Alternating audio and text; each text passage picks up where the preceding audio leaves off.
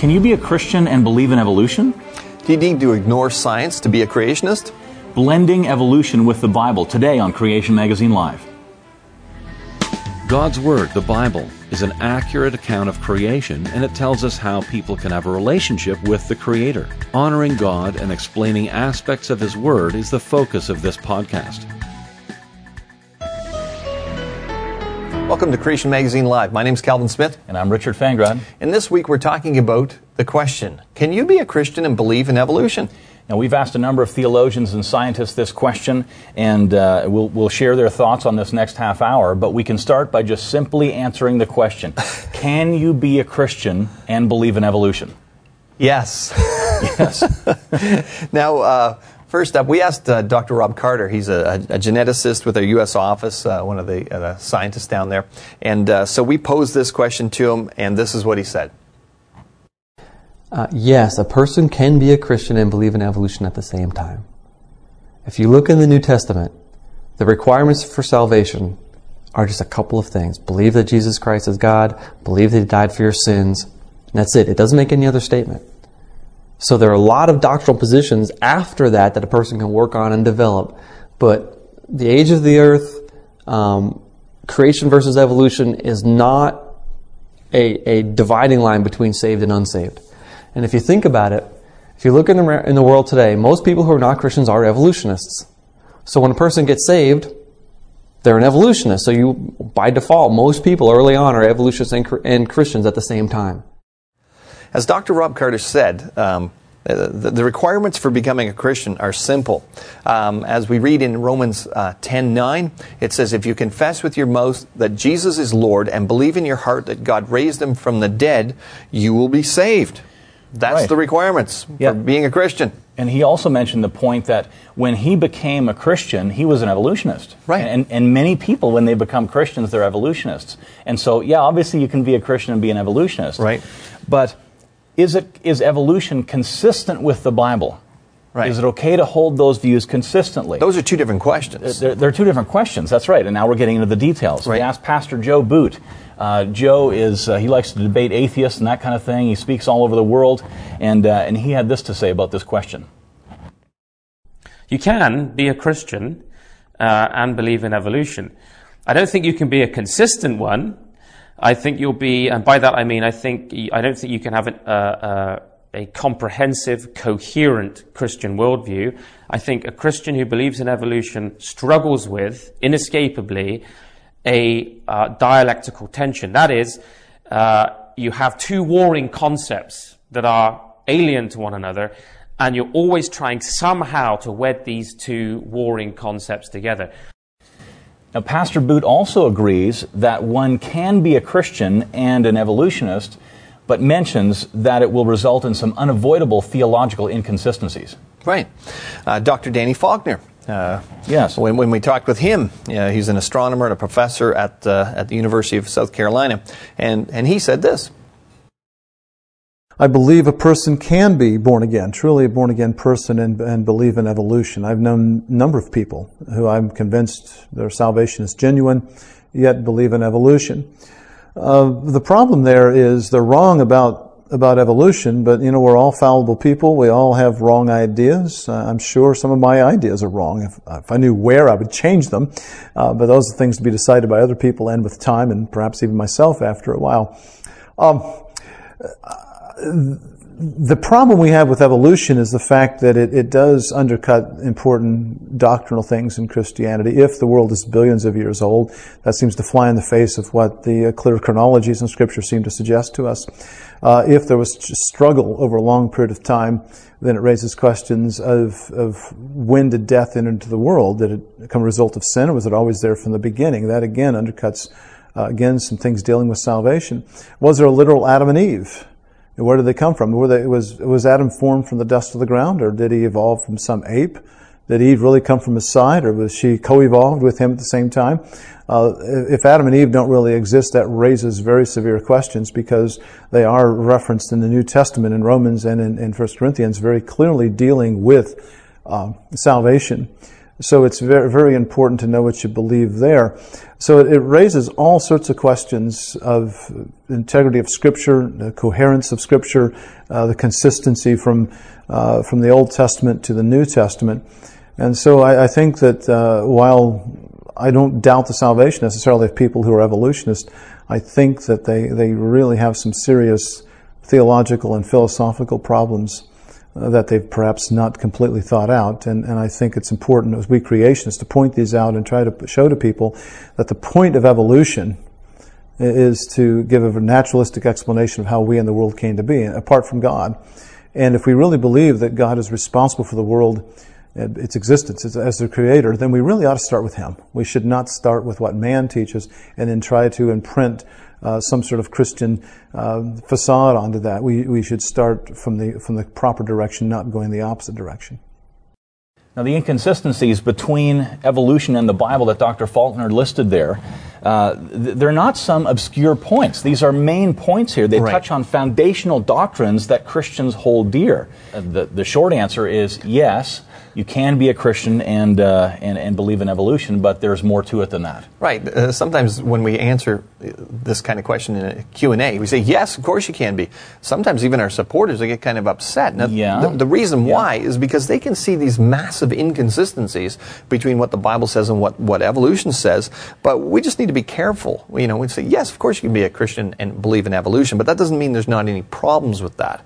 So we actually asked Gary Bates, he's the CEO of our U.S. office, speaks on the subject all the time, and he actually highlighted some of these problems. Everything I profess to know and understand about the Christian faith is derived primarily from one source, the Bible. My need for salvation, how I should live my life, where I'm going to go when I die.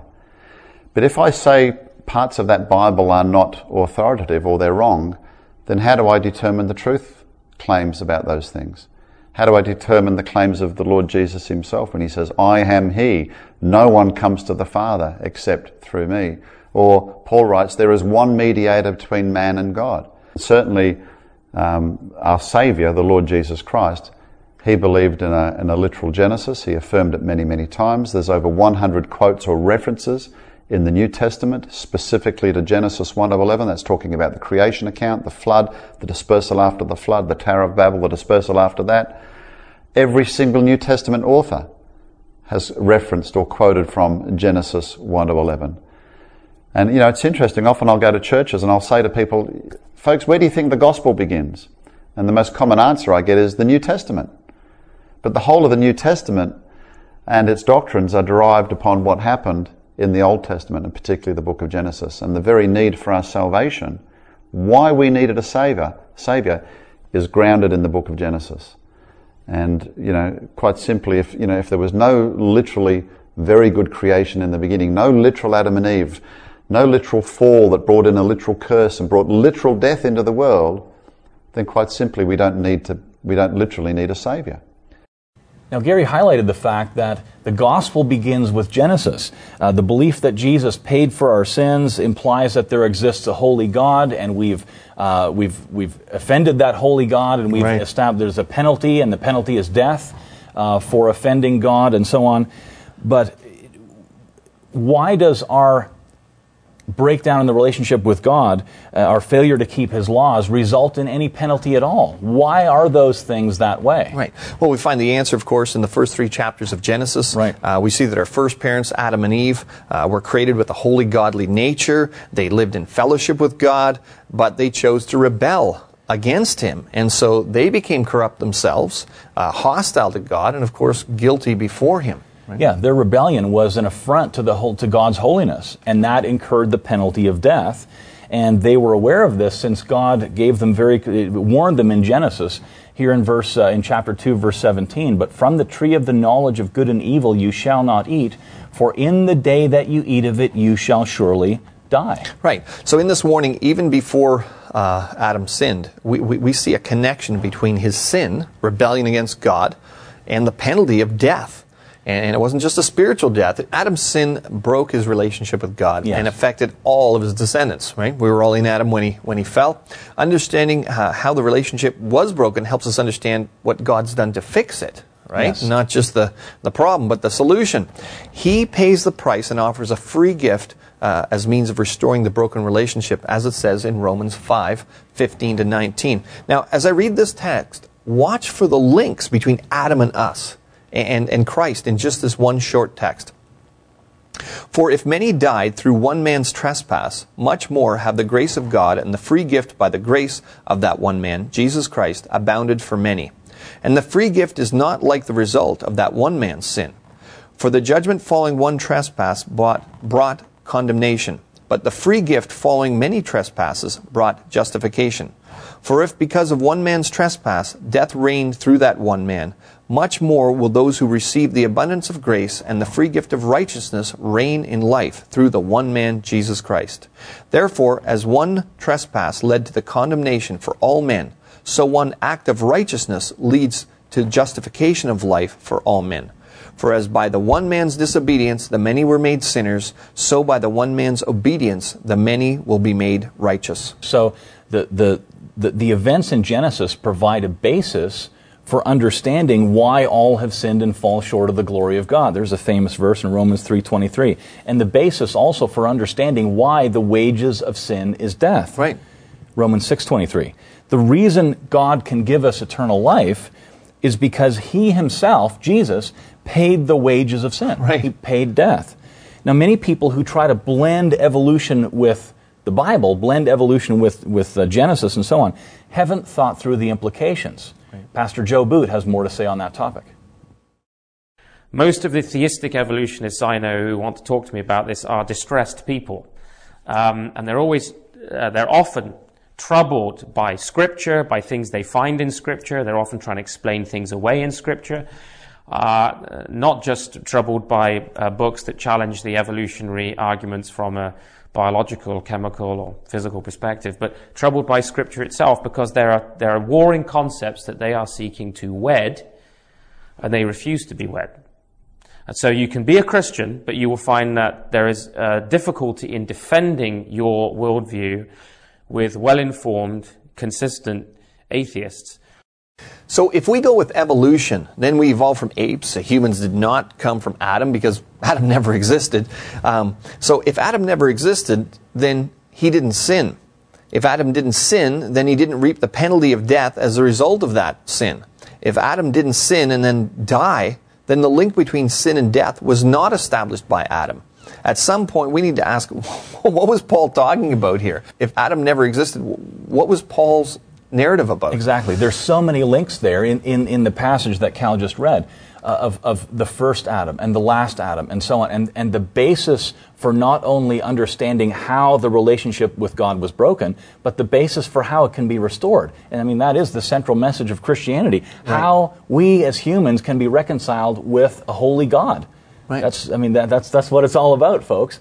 But if evolution is true, you've got massive problems there. If you add evolution to the Bible and work it through to its logical conclusion, you have the destruction of all of Christianity. Right. So, sure, you can answer the question, can you be a Christian and be an evolutionist? Of course you can, because the requirements for being saved, a saved believer, is clearly laid out.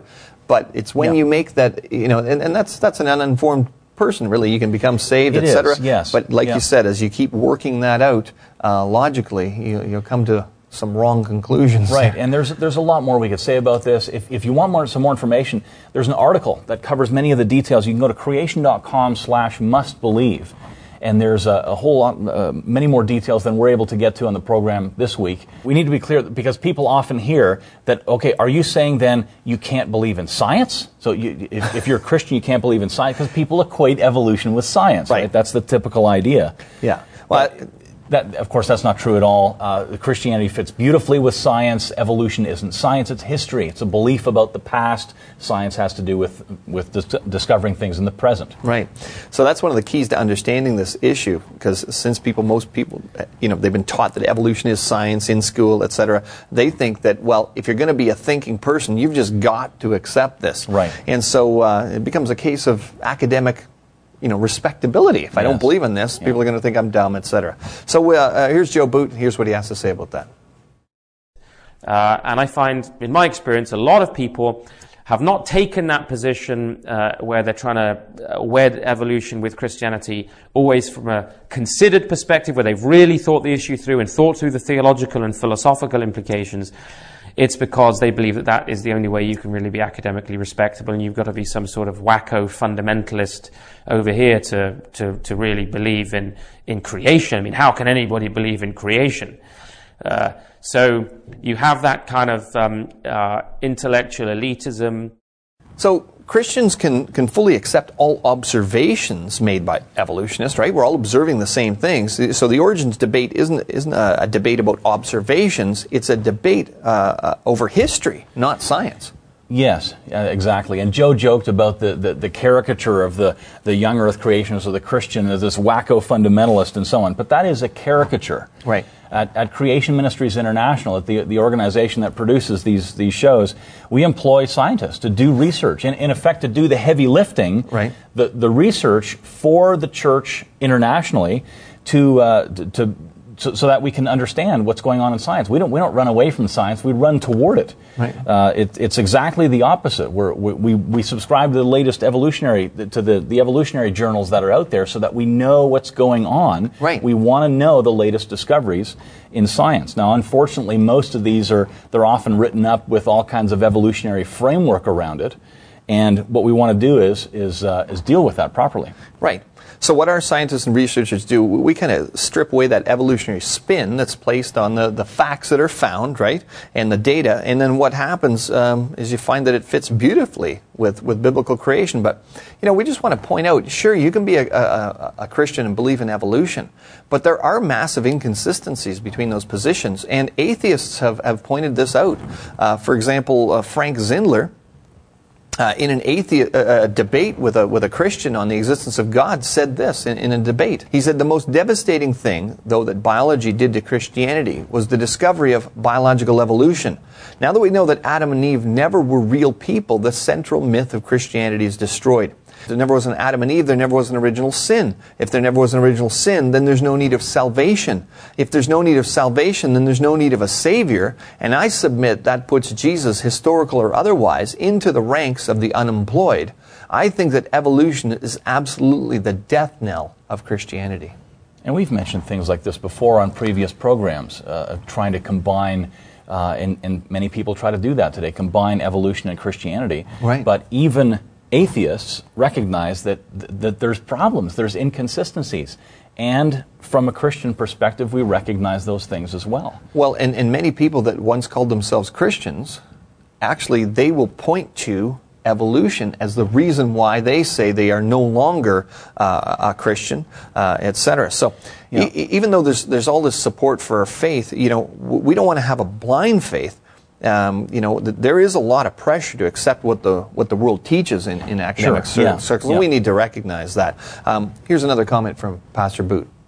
Can we feel pressured to believe that if we accept the biblical, the obvious and clear and plain reading of Scripture in this matter, that we will be laughed at by the cultural elite? And that may well be true.